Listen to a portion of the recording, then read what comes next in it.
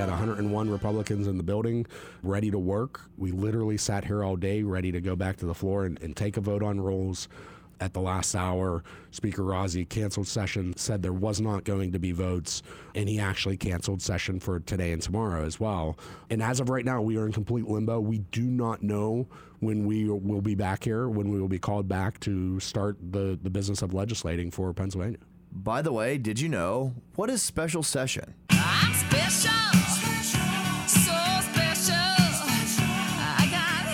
Welcome back to By the Way, Did You Know? And we've had some unique times here and kind of lends itself well to this podcast where we talk about things that are going on in Harrisburg that you might not know about. And one of those things that we got kind of thrust upon us by the governor last week is a special session. So under the state constitution, a special session can be called by the governor on a petition of a majority of members in the House and Senate, or the governor himself can call a special session when, in his opinion, the public interest requires it. So in this case, the governor issued a proclamation declaring a special session so that we would come back and consider one item, which was the statute of limitations for victims of childhood sexual assault. So rewinding here a little bit, this particular provision was something that passed our House twice a number of years ago, but the governor's administration failed to advertise it. The Department of State failed to advertise one of those passings of that resolution, so therefore we had to restart the clock. Again, back to one of the governor's failed actions here is why we're in this pickle as far as what a special session is. So with me today, because I thought it was important that we have someone in the room that's having these conversations, I have one of my good friends here who's been on the podcast before, who is now Whip Tim O'Neill with me to talk about what a special session is and what's kind of going on here. So Tim, thanks for being here. Absolutely, Torrin. It's great to be here. So Tim, talk about, we got called back into special session. We were here this week in Harrisburg in hopes to try to pass some rules and get through special session. From your perspective, what's the special session about, and what are we trying to accomplish? So the special session, and really the only thing really special about a special session is that it operates exactly like a normal session, with the exception that you could only bring legislation that is related to the topic the special session is called, constitutional amendments. Just so happens in this case that the topic that was called happens to be a constitutional amendment. From our perspective, because of the way the law is written, all constitutional amendments are in order. We could run them all in this here special session. But that's really the only difference between special session and regular session, is that it's just limited to the topic that it's called in constitutional amendments. The situation we have is you have to start the special session just like you would a regular session, which is implementing House rules. Those House rules dictate and govern basically how all of the proceedings are going to happen during the session, or in this case, special session. And we simply can't get out of the gates to begin the process of legislating until we vote on and implement House rules.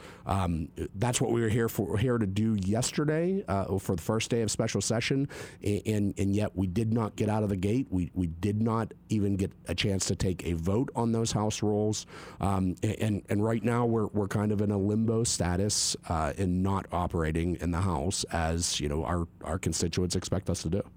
So when we're talking about this constitutional amendment dealing with the statute of limitations, which would open up a 2-year window of opportunity for victims of childhood sexual assault to file suit. The reason we're in this position, this amendment had passed 2 consecutive sessions, which is required under our Constitution, and was headed to the ballot in a matter of months, maybe even weeks, before it was discovered that it was not properly advertised by the Department of State under the governor's administration. Because of that, under the Constitution, it was not able to appear on the ballot. So this was going to be on the ballot. It had passed both the House and Senate in 2 consecutive sessions, pretty overwhelmingly, almost unanimously, if I recall, in both occasions. And here we are now. We passed it again last session because, again, we had to restart the process because of this failure to advertise. So now here we are in the beginning of this session, and this is this is something that Speaker Rozzi is very important to him. We have Representative Jim Gregory in our caucus, who's also an outspoken supporter of this bill. It's something that they want to see accomplished. But the fact that the governor now here, literally on the last couple of days in office, has said, hey, let's call a special session because we think the public interest demands it. Well, man, he could have done that a long time ago and failed to do so just by his failure of his administration to just simply advertise something. Well, and to your point, Torrin, this bill isn't really all that controversial. It has pretty widespread bipartisan support. Last session, all four caucus leaders, both the Republicans and Democrats in the House and Senate, agreed to that we were going to get this done. So our position is we actually don't need the special session to do it. We have no problem running that in regular session. And actually, special session is a distraction because there isn't any reason, we do it all the time, there isn't any reason why we can't run this piece of legislation with a whole bunch of other pieces of legislation on various topics that are important to people all over the Commonwealth. That's the important thing. And Republicans are here to work. We don't want to work on just this issue. If we're in a situation where we can only work on this issue, then we will. But the reality is we want to work on every issue, this included.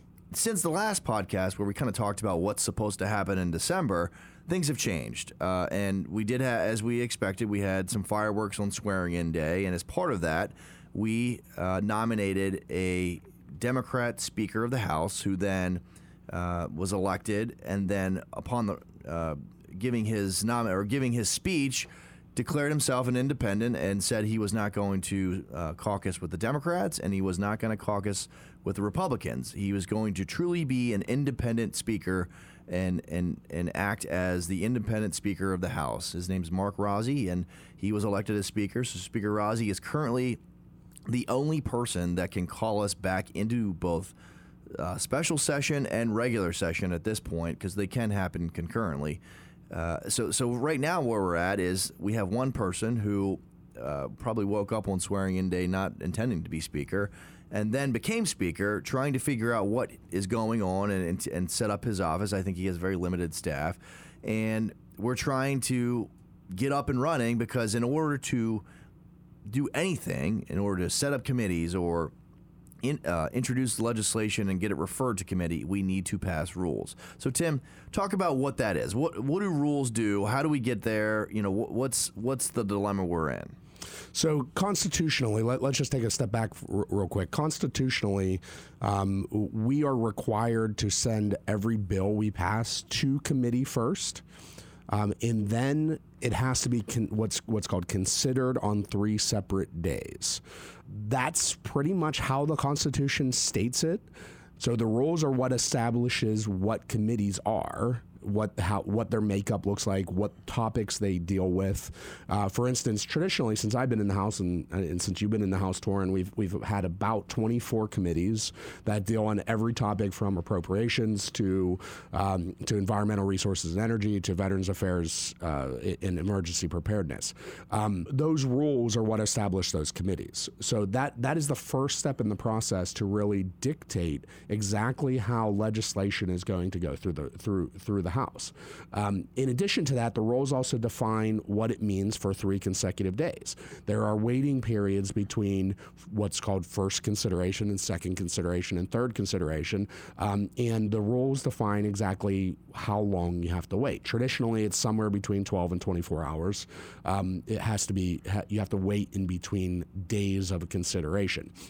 Honestly, without rules, we are unable to even introduce legislation. That legislation cannot be referred to committees because committees can't be formed without the rules.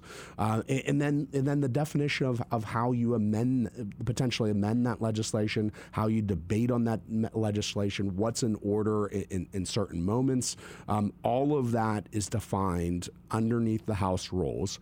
And the key component about the House rules, it is agreed upon, meaning we as state representatives, we vote on the House rules in majority rules. So it is literally an act of the body to establish our own rules and determine the exact way we are going to govern for 2 years. Right, and we got a number of math problems right now, as we talked about in the past. That on election day, 101 Republicans were elected.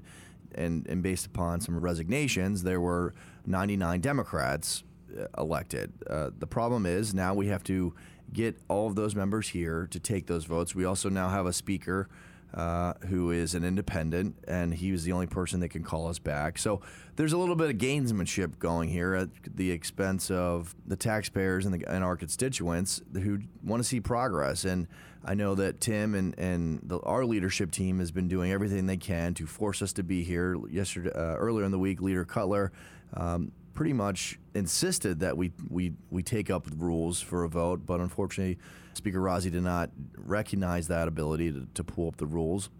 So we're kind of in this limbo period. So Tim, how do we get out of this? Well, I mean, the reality is that Speaker Rozzi does have a priority.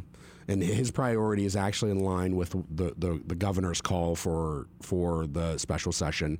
He cares about the statute of limitations. That is his issue.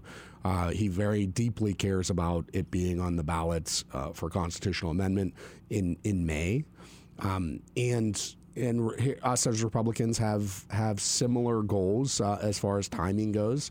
We care about a couple other constitutional amendments, specifically the voter ID constitutional amendment, a regulatory reform proposal. So we do have some common interests that can get the ball rolling. Speaker Rozzi has taken the stance that he wants a small group of Republicans. He actually said three Republicans, 3 Democrats to get in a room and agree upon roles.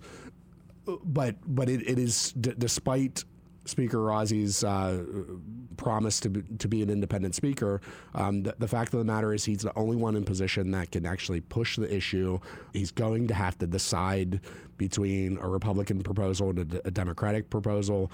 He needs to do it sooner rather than later if this issue is truly important to him, because the timing of things does matter in order to get this question on the ballot. Yeah, and it's important to note that the House Republicans have put out their rules for both regular session and special session well in advance of this week, and it is very clear that we had rules ready to go to review, and we didn't really receive any rules from the Democrats until very late yesterday when we were in session this week. So it's really frustrating that House Republicans here are again trying to move forward to do the work of the people of Pennsylvania, and the first act that the Democrats did on swearing-in day was to motion to postpone us until February 21st.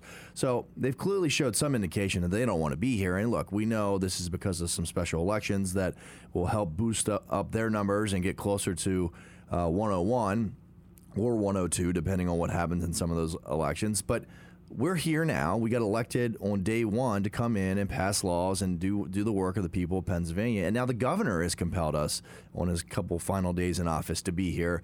And we can't do that because we can't get the Democrats to support rules or to even have a conversation about the rules. Yeah, that's right. As a matter of fact, our Republican leadership team yesterday evening held a press conference where we stated, and it was 100% true, we had 101 Republicans in the building ready to work. We literally sat here all day ready to go back to the floor and take a vote on rules. Unfortunately, that's not what happened. At the last hour, Speaker Rozzi canceled session, said there was not going to be votes, and he actually canceled session for today and tomorrow as well. And as of right now, we are in complete limbo. We do not know when we will be back here, when we will be called back to start the business of legislating for Pennsylvania.